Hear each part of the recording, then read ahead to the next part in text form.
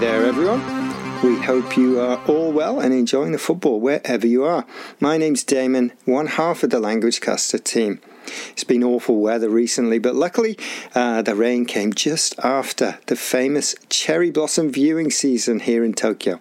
There's a little bit of sun around today too, which is nice. Damien, the other member of the Languagecaster team, is on his travels in Ireland, and I hope he's got good weather there too, so he can sit outside and maybe enjoy a glass of Guinness.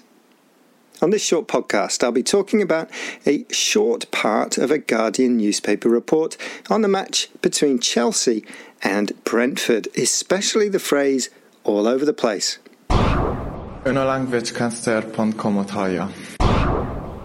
Yes, you are listening to languagecaster.com, and that message was in Hungarian.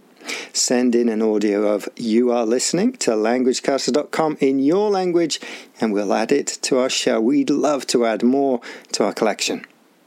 Okay, let's talk football language. The section of the report I want to talk about today is this. Chelsea were all over the place. Eriksen made it 2-1. Tony released Janelt to score his second with a lovely dink, and the rout was complete when poor defending from Rudiger teed up Wissa. Let's start with Chelsea were all over the place, which means that their defence was chaotic. There was no discipline. It means the players were not in position in the correct place, but were all over the pitch, not where they should be. Another phrase which you may hear meaning the same thing is they were at sixes and sevens, which also means to be a complete mess. So in this game, Chelsea lost 4-1 after being 1-0 in the lead. Their defence was all over the place. They were at sixes and sevens. Okay, next, let's look at the verb to release. Tony released Janelt to score.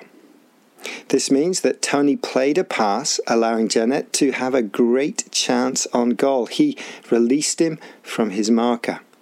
This means the pass was nicely weighted, or the pass put him through on goal. It gave him space to shoot. The pass that Tony released is described as a lovely dink. Dink is a noun, but can also be used as a verb, to dink. It's a pass or a shot that is hit softly up and over a defender or a goalkeeper. It requires skill and also vision. You dink the ball by striking under the ball, but not following through.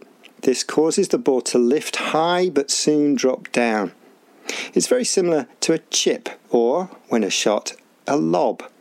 Dink is often used with adjectives like lovely, delightful, and delicate. 지금 여러분은 languagecaster.com을 듣고 계십니다. Okay, finally, let's look at teed up. In the rout was complete when poor defending from Rudiger teed up Wissa.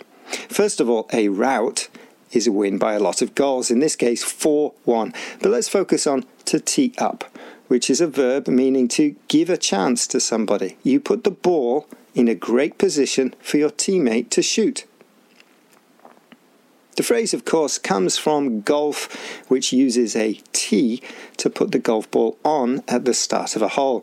The ball is then easy to strike. This is just the same in football. If you tee someone up, you put the ball on a plate. You make it easy to shoot or score.